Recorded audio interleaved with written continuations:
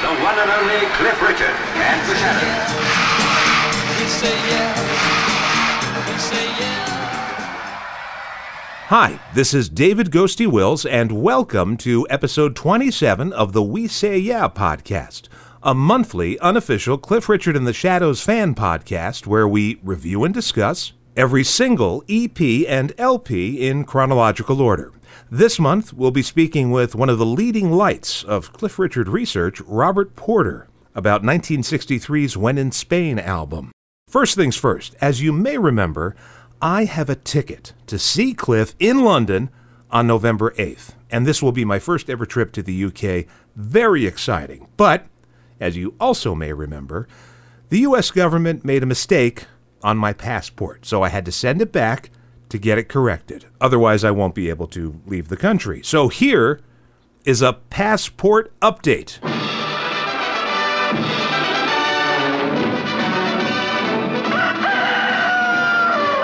And now, a passport update. Yeah, I don't have it. They haven't done anything yet. Okay, so this month's episode is so jam-packed with stuff that what we're going to do is save all of the comments and emails for next month's show, because joining me right now is musician Daniel Martin, who you may remember from his time as lead guitarist in Bruce Welch's Shadows. Well, he has a fairly recent CD out, and I figured we'd start off, Daniel, by asking you what we ask every guest on the program. How did you discover the Shadows, Cliff Richard and the Shadows, or any variations thereof? Well, my godfather actually plays guitar and played in a big way then, come home from work and he'd play. And he had the Shadows records and played along to them when he got home from work. So that is how I got introduced to him. And Cliff as well, because I do remember he had a Cliff sort of compilation album with the very early recordings, all the great early rock and roll stuff from Move It, probably to about 62 maybe. Sure. The early stuff like 9 times out of 10 was on there, and Please Don't Tease, and so that, along with the early recordings of Apache and The Savage and Wonderful, like all the hits really, and just the fascination with the sound, as I'm sure every guest probably tells you that plays guitar. I mean, it's just a unique sound, and the band as a whole are unique. They don't really sound like anybody else at all. True. So that was your godfather. What about your father? Well, my father is not into. He's not a player. Okay. But he had a good CD collection actually as well when it comes to. But more a bit later, more Beatles and Beach Boys and things like that. But my godfather just taught me the basic chords, or when I really got into it, he'd sort of set me challenges like, can you play the gallop in Apache, because muting the strings and getting the plectrum over the strings as a young boy is not as easy as it probably sounds. So there'd be little challenges like that we'd play and try and have fun with it, really, and just play for enjoyment. It was never really a career choice at that time, if you know what I mean, when I'm talking probably 12 years old now. So when did it become a career choice? Because it couldn't have been that much longer that you're working with Bruce Welch. Yeah, well, that came completely out of the blue, to be honest. Although I'd known Bruce for quite a long time. I wouldn't like to put years on it, but a few years anyway, and I'd see him around at convention, maybe the Pipeline convention, and I'd go to his Shadow Mania event, and I'd played it with the tribute band. I was in the Foot Tappers, I think in 2008 or 2009, and then we'd just bump into each other at more and more events or whatever it was. And then he called me, I think, the year before to do the Jet Harris tribute section, to be involved with that. And I'd been playing professionally then a few years with a singer from England called Dave Berry, who had a few hit records. So I was starting to know what it means to play music professionally and sort of what's expected of you. And so he just called me up and said, unfortunately, Phil Kelly, who's been his guitar player for a long time, was unfortunately not very well and not going to be able to make it. Would you be able to come and play with my band? And obviously, that's not a phone call that you say no to. No, definitely not. No. So yeah, that's how it sort of came around, and then obviously we had to rehearse and get things together, and it was just a great honor to be doing it. Yeah, lucky, just lucky, really. Well, that's a good segue into talking about your new solo album, because it's called The Man From Nowhere, and obviously the Jet Harris song, we all know The Man From Nowhere, your version of it is on this album, and it does tie back into that Jet Harris tribute you mentioned. Absolutely, yeah. And it's a strange thing because I didn't really know him that well. I don't recall ever working with him. I never had the fortune to work with him. But once again, with the conventions and the fan clubs, and I'd just see him around, and we'd have a chat, and I always felt like he was down to earth, a real down to earth character, and just like every guitar player, just wanting to get his notes right and put on the best show. I always remember him being nervous. If I ever saw him before the show, I always remember that. But I always thought his track, "The Man From Nowhere," was sort of a hidden gem, really. It was sort of John Barry-esque, maybe James Bond-esque in its atmosphere, and I just thought it was a really cool track that I'd never heard anybody else re-record it or play it live, or I'm sure people have, but I'd sort of always earmarked that track. And to be honest, being a session player aside, man, you are always sort of the man from nowhere. You kind of go from town to town, city to city, or whatever, and you sort of, people say, "Where are you from?" And it's like, well, not really anywhere, because I'm never there for long enough.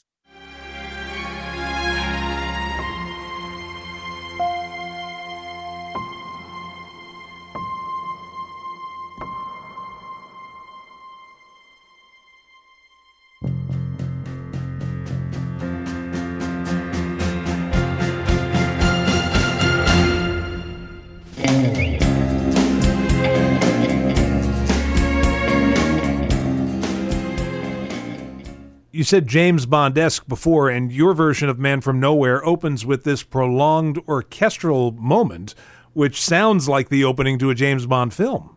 Well, that was sort of the intention of it. If it was always going to sort of open the record, and I'd written that introduction piece for the orchestra to play to tie the two bits together, because I that was the only thing I did think about Jet's recording was, you've got that build up at the start. And it's like, it just sort of opens and that's it, And I thought, well, we'll try and create some suspense and some sort of nod to it. And I'm obviously a massive fan of John Barry's work on those early films. And originally I'd earmarked it to have Vic Flick join me on it, the guitarist on the original James Bond theme. And oh, wow. Through my work with Dave Berry, really, we'd sort of got in touch via email, and because he played on some of those original recordings, and I invited him. He says, "Oh, I'm retired now. I'm not doing anything." So it didn't kind of work out for him to be on it, but that's the way it just lent itself. It just lends itself to that sort of style and atmosphere. So hopefully we've tried to capture some of that in this recording. I know this project was done a little while ago, but where exactly were you recording it? Were you recording it at a home studio, or did you go to a studio? Well, this was the whole idea with the project. It sort of started in lockdown, as many people's projects did. Right. And so I recorded my parts at home and did the arrangements at home. But the one thing I wanted to do, and this is not a knock on anything else that's good, but it's very difficult these days to find a record, I think, with real instruments on it. Because the software's so good now that you don't really need to go to a proper studio and record these things. But I wanted to capture that. So everything on there is real. It's all real drums and real strings and real pianos. So we recorded the piano. It's a Steinway Grand, and a great piano player, arranger, Ray McLaughlin, a friend of mine, he played the piano on the whole record. And we recorded that in a place called Windmill Lane Studios in Dublin, which some people might be familiar with. I think Van Morrison actually owned it at one point, and I know U2 recorded the biggest hits there. It's sort of the Abbey Road of Ireland, if you like. So we recorded the piano there, and the string section was done in Bulgaria, would you believe? with this just the session orchestra that they use there, because I'd actually worked with them on a record before, someone else's record, just playing guitar. So I knew people and how they operated, and knew they were great. You know, you kind of have to be if you're playing in an orchestra. True. So that was done over there, and the drums were done in Nashville, and the bass guitar on that track in particular was done in Sheffield by Adrian Fountain, a friend of mine who used to play with Dave Berry as well. So a mixture of places, really, all put together from different studios and whatnot. So, but I recorded all my parts at home, actually, just with the home studio, and did it that way. So yeah, but it's all real. There's no trickery on this. Who are some of the musicians you have on this album? I know you have Alan Jones. Yeah, Alan has been a friend of mine since I started, really, since I was about 14 or 15 years old. I met him for the first time, and to be honest, he was the first person I'd ever met where I thought, oh, I want to do what he's doing and what he's done. You know, I knew he'd played on Live and Let Die by Paul McCartney and The Equals' Baby Come Back, and obviously he's worked with Cliff and the Shadows, but he had a wonderful career that you could only dream of. And he actually only lives 20 minutes away from where I am right now. So he was a pretty easy call to get on board. And then there was other people that I wanted to work with. So I've got on That's All Right Mama, I've got a guitar player called Brent Mason, which some people may not be familiar with, but he's the most recorded guitar player in history, you know, and has played on lots of country records. And to be honest, that was just a pure vanity project, that track, just to work with him. And we've got a dobro player actually called Randy Coors on a track I wrote called In Your Eyes, which is kind of an acoustic, bluegrassy sort of folk instrumental.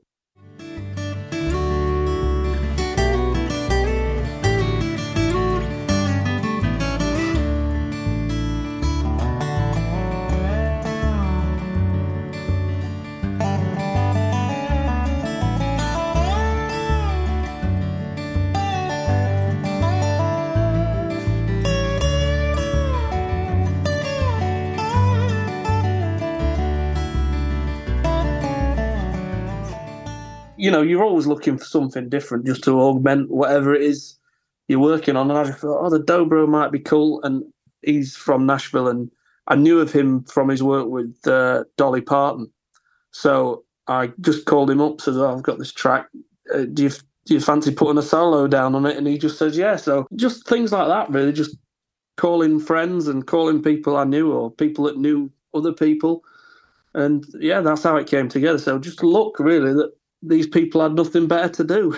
Yeah, you know, it is true that everybody seemed to have some sort of a project, you know, during lockdown. I was saying when all of this was happening, I said, you know, the only pot of gold at the end of the rainbow is so many projects are going to come out of this because people are going to channel their creativity into something. And obviously you have here. And you mentioned original compositions. You have a couple on here. Let's talk about the song Like They're Yours. Be the man that they can come to, and wipe the tears when they feel pain. You might not be made the same or have been there from the start, but no matter what, it'll never change how you feel in your heart. Love them like they're yours, show them love, that's all. Well, that song, really, I've got three step children, three young boys, 11, 9 and 6.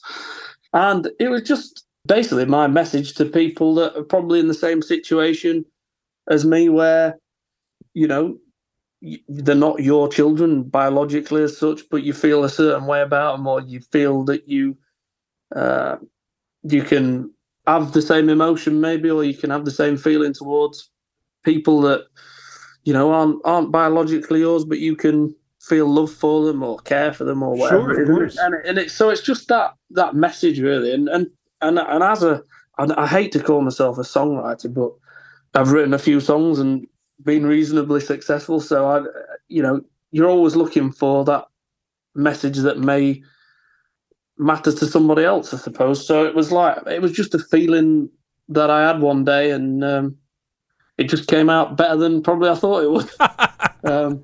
It's a funny thing because I was talking to somebody a few weeks ago they were funnily enough, asking me about that song as well, and they said, "Oh, as a songwriter, yeah, I've got a publishing deal and I've written a few all right ones, but I mean, like, I remember going to down with Dave Berry once to where they put the blue plaques up around London, and they have a dinner to celebrate, and at the dinner was Don Black, Les Reed, and Tim Rice or whatever, and you think they're songwriters, they're real songwriters. And I'm just somebody that makes a few bits up, but to be honest, we're talking about Bruce earlier on. I mean, from my point of view of working with him, I know it may sound a bit of a wrong thing to say, but like, I was never that bothered about the playing side of his career. I always thought that's wonderful, like, and he is the greatest rhythm guitar player of all time, and the power that he's got and his contribution is just, I couldn't put that into words really, but I wanted to work with him from a songwriter's point of view, a producer's point of view, and because of what he's written and what he's been involved in, and they're the real class acts of this business. They can keep churning out hit after hit after hit, and I often sit there and I just think, how are they doing this? Like, they've got something that I unfortunately don't possess. They're on another level. So yeah, just listen and learn and try to do your best. That's all I think we can all do. So where can people go to get the record? This record is at Leo's Den in physical CD format, because we don't do physical CDs too much, do we, these days, which I always think is a bit of a shame. Not. But it's at Leo's Den if you want it on CD, and it's there on Spotify and Amazon and YouTube Music and Apple Music and iTunes, and it's everywhere. So I know, we had talked about you being on tour and trying to set this up. So what exactly are you doing at this moment? So if people want to follow up with you and maybe follow you on social media, or what's going on exactly in your world? Do you know what, David? I don't actually use social media. I'm probably one of the few, but I try to. I was on it for a long, long time, and then I found myself every day scrolling through it and achieving nothing in the day. So I thought, I've got to get off this thing, Right. So I did. But at the moment, I'm on the road with a band from the 60s that quite a few of the listeners might recognise, and that's Amen Corner, or now it's the new Amen Corner. People probably remember them for the Bend Me, Shape Me, and Paradise Is Half As Nice, and they had a few hit records, and that band died out after, I think, about 3 or 4 years. But about 20 years ago, it was sort of brought back with the permission of the original members.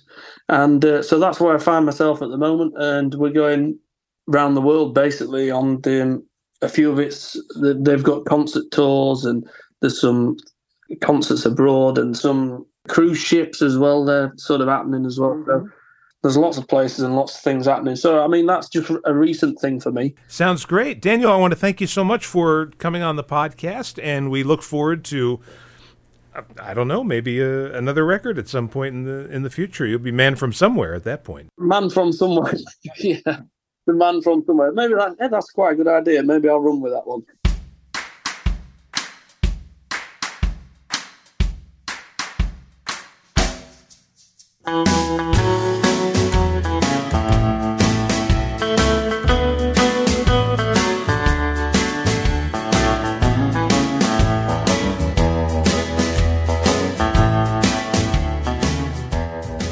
That's Daniel Martin's cover of Duane Eddy's 40 Miles of Bad Road, as heard on his recent CD, The Man From Nowhere. And thanks once again for appearing on the podcast. All right, on to the main feature. Robert Porter has been documenting Cliff Richard's recording career online for decades now, so I was thrilled that he agreed to join me to discuss the When in Spain LP of 1963.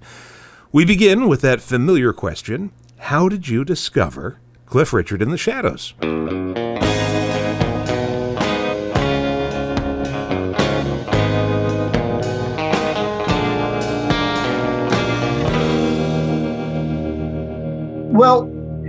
early Cliff Richard, it was probably like many Americans in the late 70s and early 80s. I remember, I certainly remember Devil Woman when I was a young kid, but certainly the early 80s, Little in Love.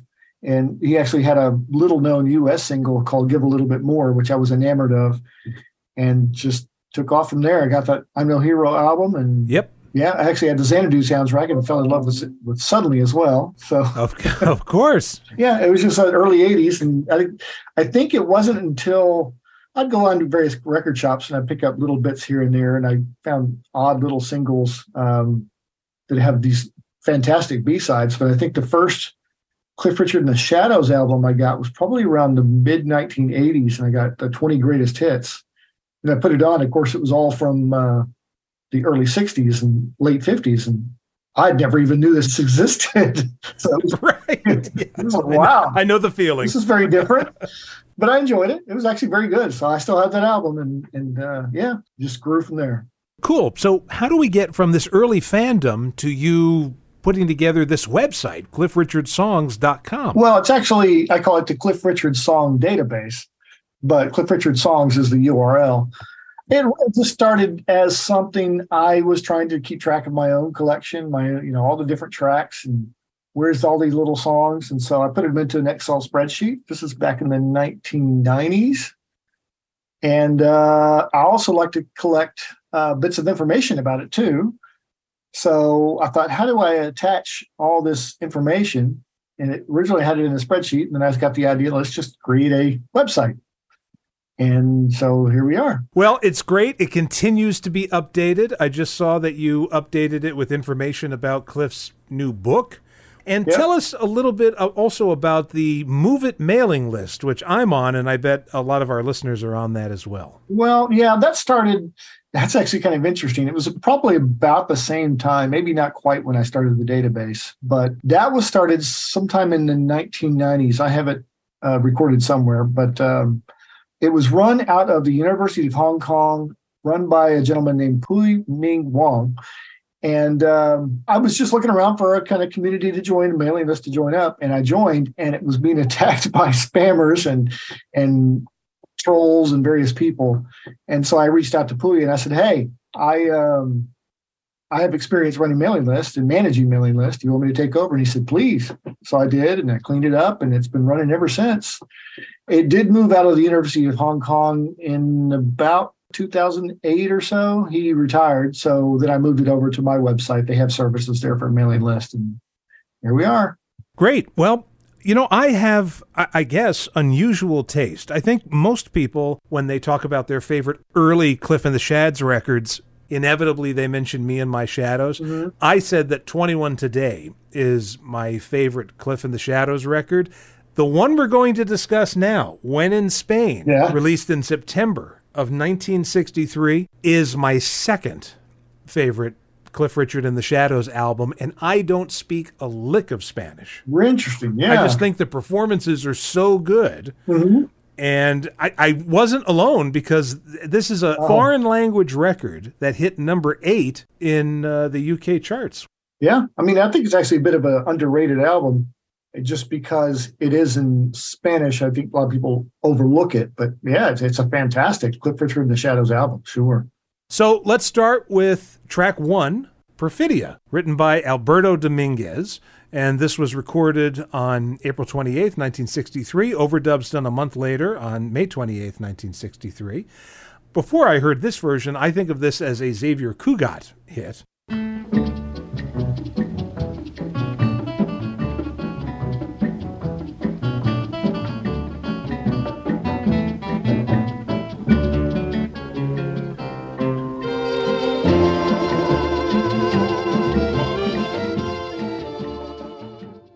The Shadows had already recorded their own version of Perfidia on the Out of the Shadows album, and that one is maybe a little more in the tradition of the Xavier Cugat version.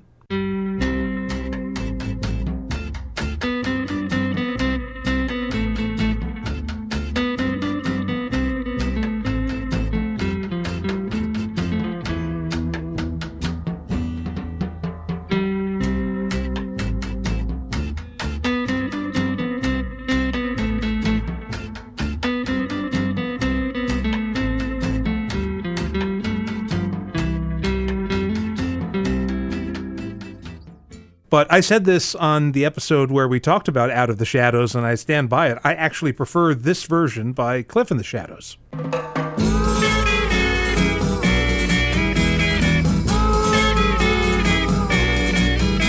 Mujer, si puedes tú con Dios hablar, pregúntale si alguna vez te he dejado de adorar.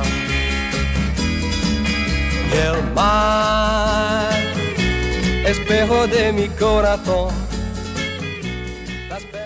To me, I think one of the reasons it actually probably opens the album is because it's one of the few songs that the backing track was recorded before the album in Abbey Road, if I'm not mistaken, because they did an English language version.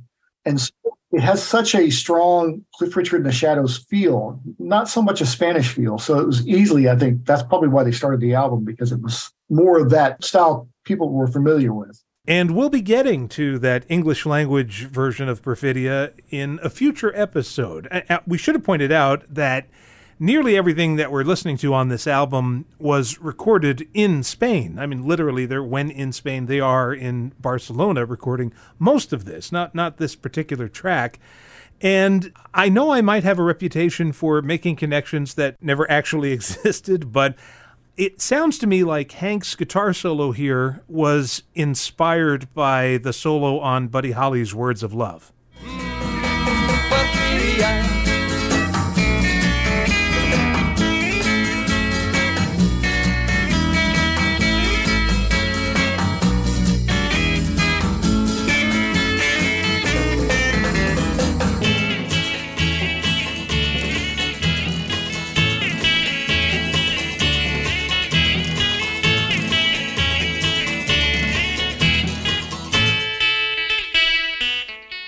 That's interesting. I never thought about that, but I think you're right. Yeah. So the next cut we have is Amor, Amor, Amor, written by Ricardo Lopez Menez. I may murder all of these names. I'm just going to tell you, I'm terrible at pronouncing things. Gabriel Ruiz. Mm-hmm. This was recorded same time as Perfidia, I believe, with overdubs in May of '63. Strings were overdubbed on this. Bing Crosby introduced this song, but I'm more familiar with it through Julio Iglesias. Not that I went out and bought a Julio Iglesias record, but he had a television commercial, which I guess was advertising one of his albums. And this was the song that played in the spot. I think it was Have Dinner with Julio as he's hawking his new record. For every woman who needs a little more romance, Columbia Records presents Julio Iglesias, America's Next Lover.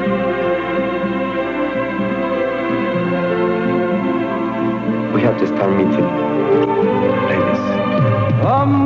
Julio, international songs of love from the man of the world, Julio Iglesias, on Columbia Records and cassettes. I associate this more with Julio Iglesias than Cliff, but I really do like Cliff's version.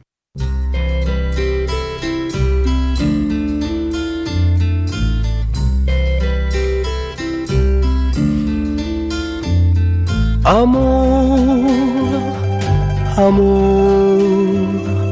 amor. Nació de ti, nació de mí, de la esperanza. It's funny, too, you mentioned that, because when I hear this song, it reminds me so strongly of Constantly. Yes. And sometimes I'm singing it in my head, and suddenly I'm singing Constantly. It's like it just, I don't know, the melodies aren't the same, but I think the cadence, the background, the delivery, it's all just very similar. So I don't know, I'm just not that fond of it. I mean, his performance is good. Don't get me wrong. It's actually very well done. It's a great song. I just find I don't reach for it very much. I guess part of the problem is I'm not much for the Cliff ballads, but there you go. Okay. Well, we move on to Frenesy, and this was written again by Alberto Dominguez and Ray Charles. I'm assuming not the Ray Charles. No. Okay, right. Or the Ray Charles that we think of now. The other, like the Ray Charles singers, maybe. April 28th. It was written in 1939, so that would be, I think, before. Right, unless Ray Charles was incredibly ambitious. April 28th, 1963. I'm more familiar with Artie Shaw's version.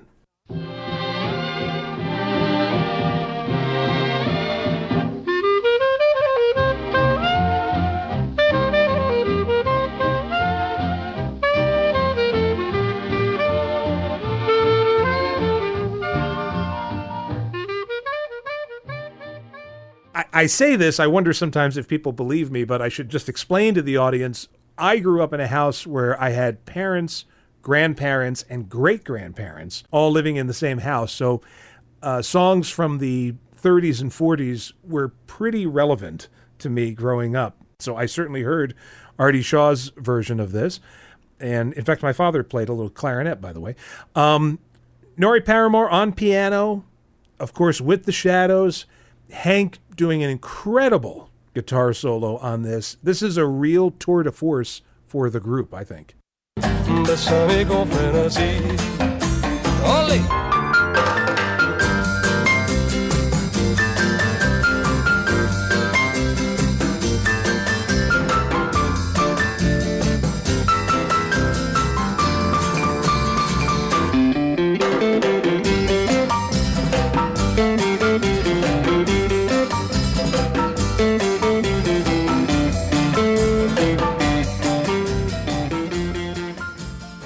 No, I think it's a great tune. Really, really like it. I think it's a lot of fun. And frenesy in English is frenzy, correct? Yes. That's what I thought. My apologies to anyone listening in Spain. This is rough going, I'm sure. So we'll move on to a ballad here. This is Solamente una vez, written by Agustin Lara, I believe, is how you pronounce the name. And this is, well, in English, the song was known as You Belong to My Heart. And again, we return to another song popularized by Bing Crosby.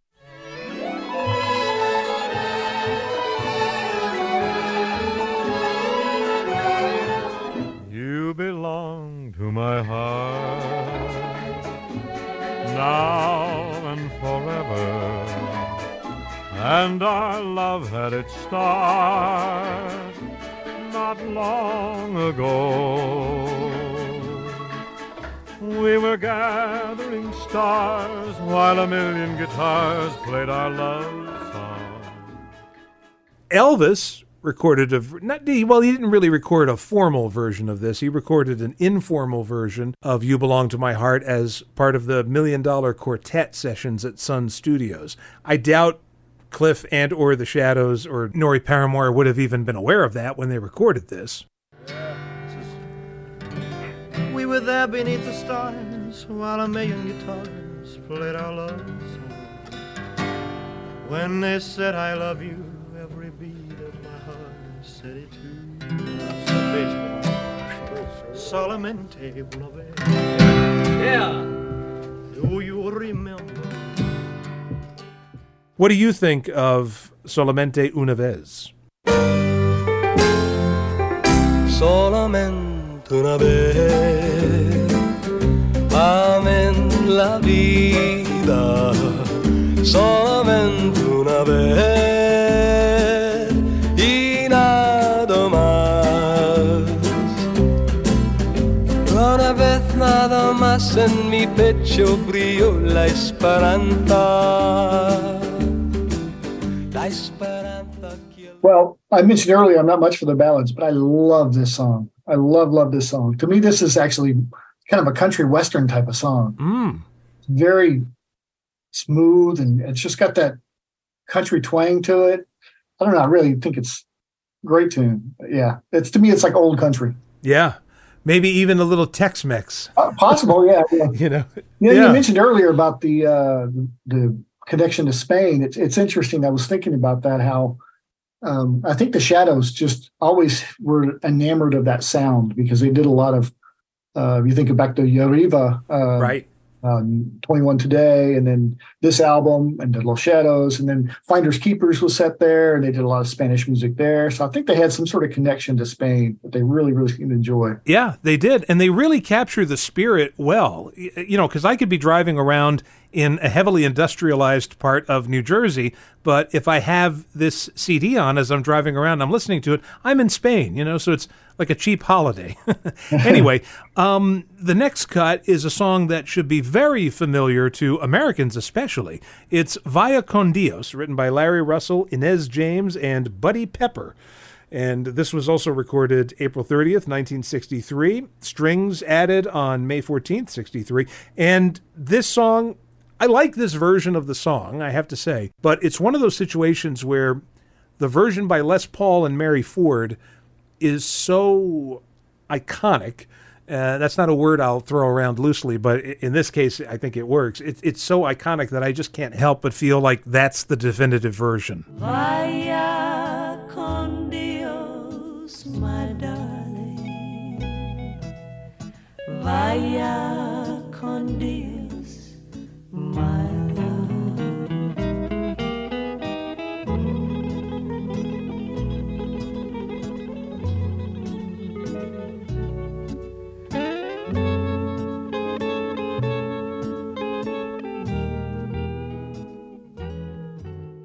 That's not to say that if someone comes along and they put their stamp on a song, that any other cover is superfluous. But while this is enjoyable, it's just not of the same caliber, and I guess I'm spoiled by Les Paul and Mary Ford.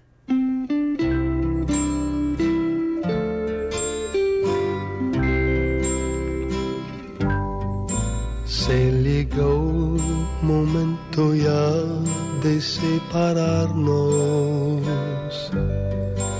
En silencio el corazón dice suspirar.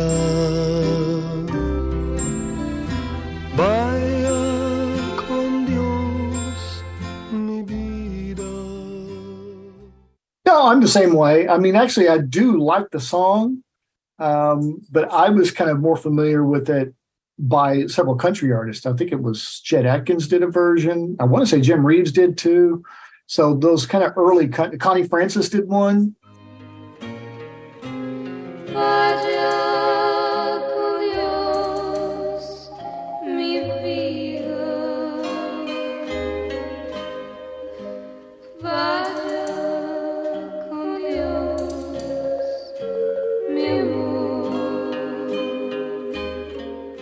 Some of those I was more familiar with. And I also find myself singing the English lyrics. It was originally written in English, except it used the Vaya con Dios as the chorus. So that's what I'm more familiar with. And this is it's pleasant. It's not my favorite. Cliff's version of it. Yeah, I'm right there with you. I mentioned that this was my second favorite Cliff Richard and the Shadows album. It doesn't sound like it so far, right? So we're going to wrap up side one. The last song, the next song, is written by Otilia Portal. Me lo dijo Adela? Me lo dijo Adela. Ah, see, there you go. In English, it's Sweet and Gentle, and this was recorded in May of 63, May 30th. This is another exciting performance from Cliff, and especially the Shadows. Bruce featured very prominently on acoustic rhythm here, and just sounding incredible. And this, to me, is a highlight of this record.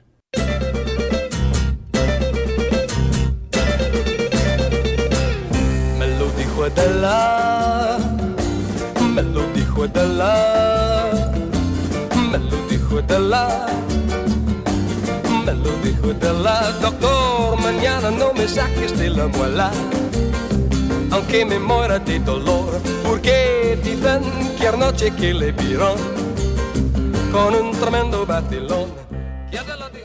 Oh, really? Uh-oh, not a fan?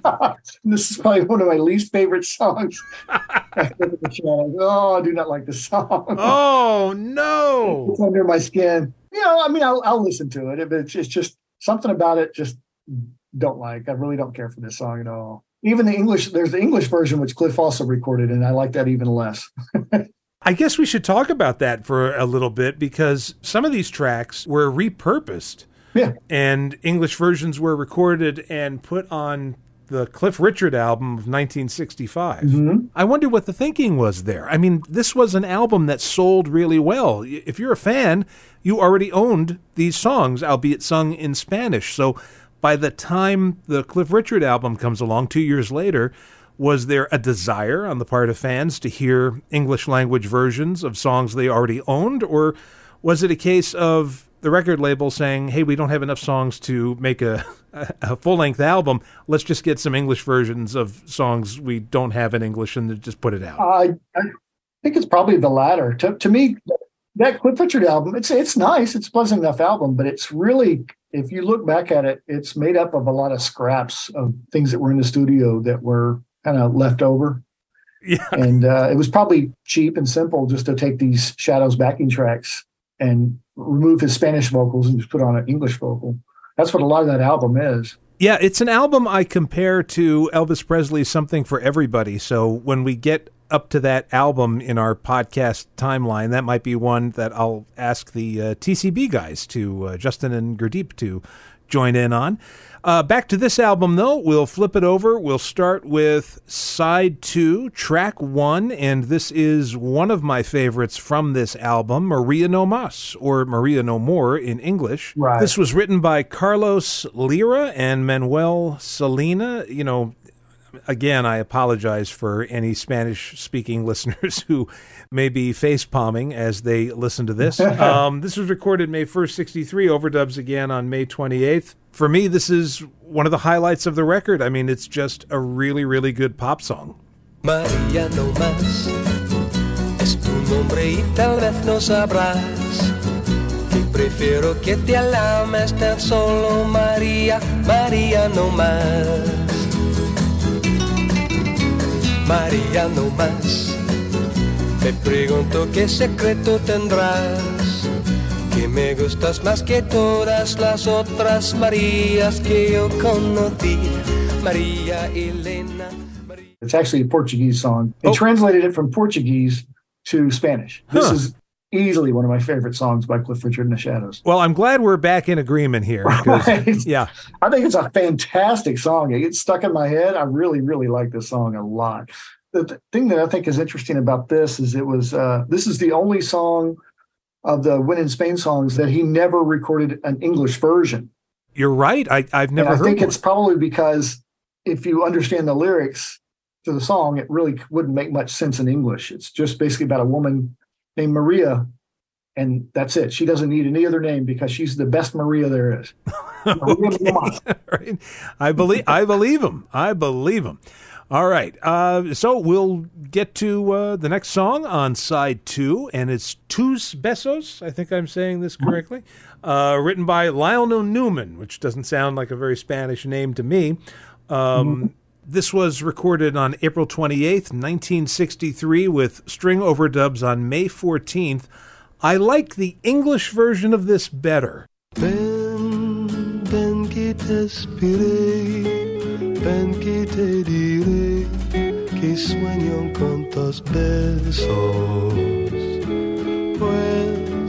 Pues yo ha de saber si me has de querer y lo dirán tus besos. Tú comprenderás, tú por fin querrás. You have to know the story behind the song, too. It's actually originally an English song. Oh, yes. It was used in the 1953 film Niagara and sung by Marilyn Monroe. Kiss, kiss me, hold me, kiss me, hold me, kiss me, hold me.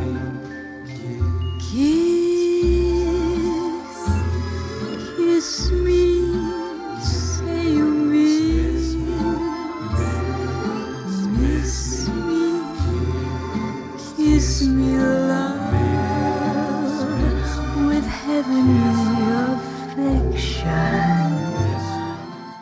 And they translated it to Spanish for this album. Well, I don't know if it's just for this album, but at some point along the way, it transferred into Spanish.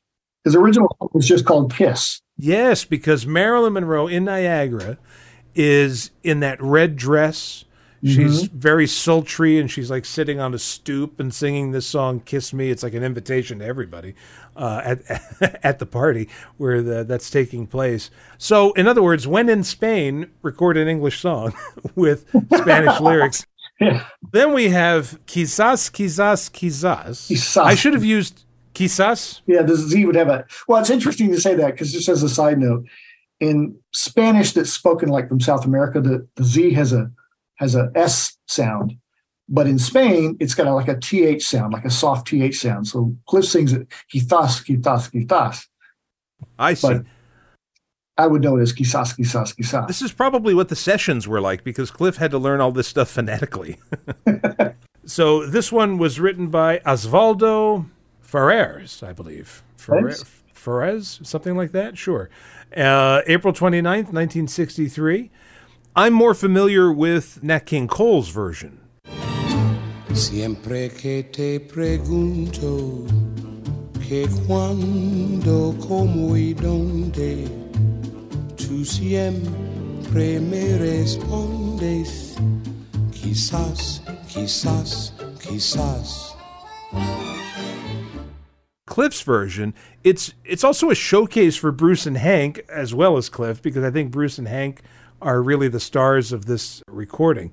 This is my third favorite cut on the album. Y así pasan los días y yo desesperado y tú contestando quizás, quizás, quizás.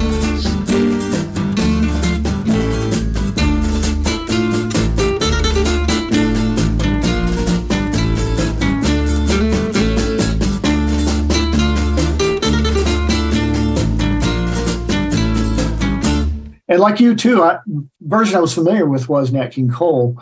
But yeah, I think it's a fantastic song. Very well done. The story I have to go along with this is that I host a radio show here in New Jersey, and someone called my radio show and requested this song. This is before I had the When in Spain album or knew anything about this recording. And they said, oh, it's called Quizás, Quizás, Quizás. And of course, I don't know how to spell that. You know, they're just saying it to me over the phone. So I'm looking. And finally, I find what I think is the correct record. And I'm thinking, gosh, they requested this obscure song. Who the heck is... And the minute I hear it, I go, oh, perhaps. I'm like, this is actually a very well-known song. I'm just not as worldly as I like to think I am. You won't admit you love me, and so how am I ever to know? You always tell me, perhaps. I knew the Doris Day record. All right, up next on side 2, I'm not even going to attempt it. Robert, you want to give it a go? It's difficult. Te quiero dijiste. Thank God for you, Robert Porter. Well, I'm here. I live in Texas, and we get exposed to a lot of Spanish here too. So this was written by Maria Graver, I think is how you pronounce her last name. I could be wrong. Certainly no Maria no mas. And then Charles Pasquale. And this was recorded on April 30th, 1963. The English version is Magic is the Moonlight, which, as we mentioned, is a song that was recycled for the Cliff Richard album of 1965. I love it, but I do like the English version a lot more. If I was going to listen to a version of the song, it would be Magic is the Moonlight.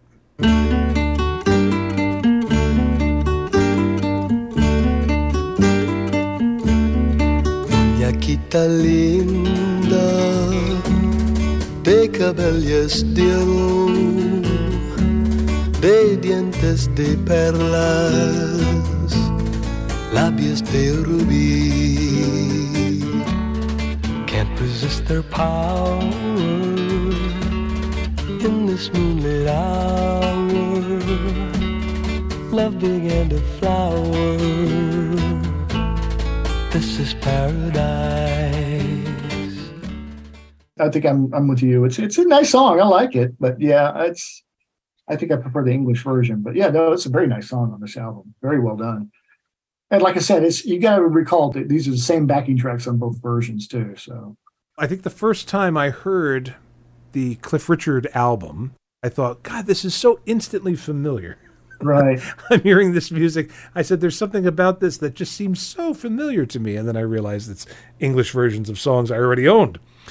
So then we get to another one that I'm going to butcher, Canción de Orfeo. Canción de Orfeo. Orfeo, okay. Written by Luis Bonfa, Hugo Peretti, Luigi Creator, Jesus Maria de Arozamena. Ay, ay, ay. And if this sounds familiar, we just talked about it on this podcast when it was called Carnival. Cantar al corazón la rosa de vivir, cantará sin hablar ni sentir. Azul, la mañana es azul. El sol, si le llamo, vendrá. It's actually an interesting song. If you know some of the history of it, when I started really looking into it and I saw what in the world is Orfeo and what is this about, it started kind of making sense what it was. This is the other one I said was originally a Portuguese song. The literal translation is the song of Orpheus. And you thought, what does Orpheus have to do with this? And why'd they write a song about him? Because it was from a 1959 Brazilian/French film. And of course, in Brazil, they speak Portuguese. And so it was used in the film. And the film was called Orfeo Negro, which is Black Orpheus. Right. And it was about the big Carnival celebration in Brazil that they have every year. And so with all that in the back of my mind, it's like, oh, yeah, it has kind of a South American Brazilian feel to me. And that's why you see it about the Carnival. It's kind of sad and melancholy in a way. And I'm not sure what the Orpheus reference is, but once I kind of knew the story of it, it's like, oh, it makes a lot more sense. And I actually really enjoy it. I think more just knowing the background of it. It has a haunting quality. You know, The melody has a very haunting quality to it, no matter which version I'm listening to. So we get to the last track on this album, and it's, here I go again, Quien Será? Quien Será. Quien Será. All right. Yeah. And this is written by Pablo Beltran Ruiz and recorded on April 29th, 1963. For anybody that's a fan of Star Trek, I just keep thinking of the actor Robert Beltran, who played, what was his character's name on Star Trek Voyager? Yes. Right. He was part of the Maquis. This could be an entirely different podcast right now, Robert. We could go off in another Trekian adventure. Really? The fact that you were able to bring that information up so quickly tells me so much about you. Yes, it does. So, all right. I know this song best as Sway by Dean Martin. If I were to hear this song or hear this melody, I would instantly think of Dean Martin. When marimba rhythms start to play, dance with me, make me sway, like the lazy ocean hugs the shore, hold me close, sway me more. However, I would put this version of the song and the later English language version that Cliff recorded, I would put that in the same echelon as Dean Martin's version. I love this. I also think it's a perfect way to end this album.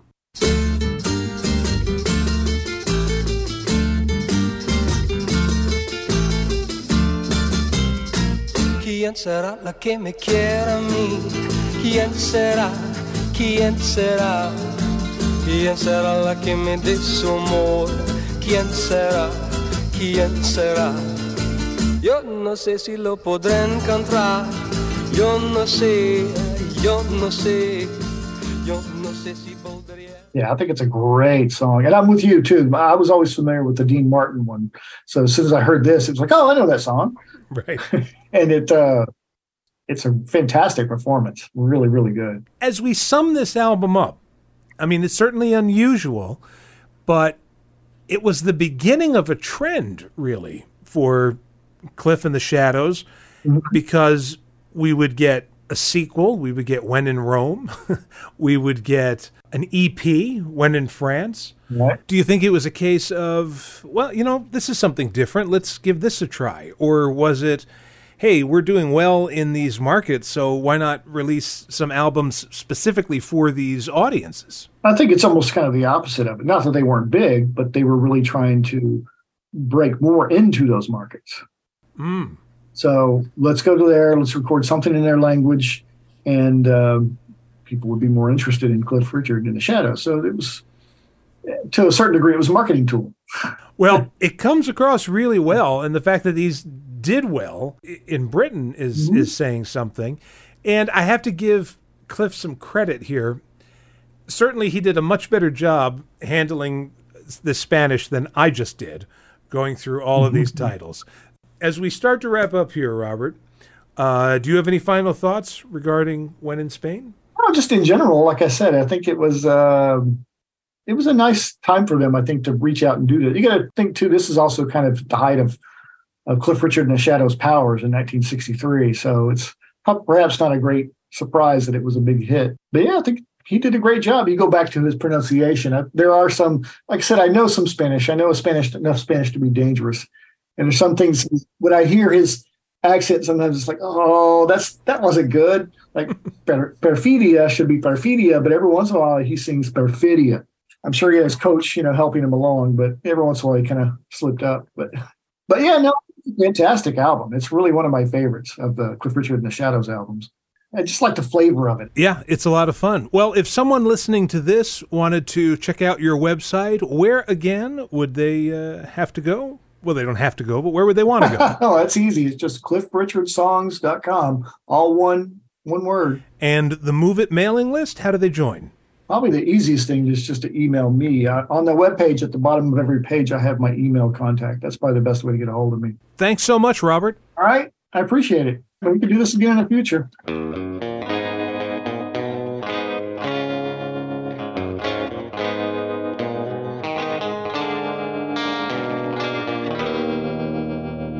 My thanks once again to Robert Porter for appearing on the podcast. And next month, Erica White, co-host of BC The Beatles, returns to talk about the When in France EP. Oh, good, more stuff I can't pronounce. And the Love Songs EP and a couple of great singles from Cliff Richard and the Shadows. In the meantime, follow us on Facebook. Look for We Say Yeah. I'm on Twitter at We Say Yeah Pod. And you can also send us an email at WeSayYeahPodcast@gmail.com. Thanks so much for listening. Until next month, do me a favor and say a little prayer that I'll get my passport in time for November. We say yeah. We say yeah.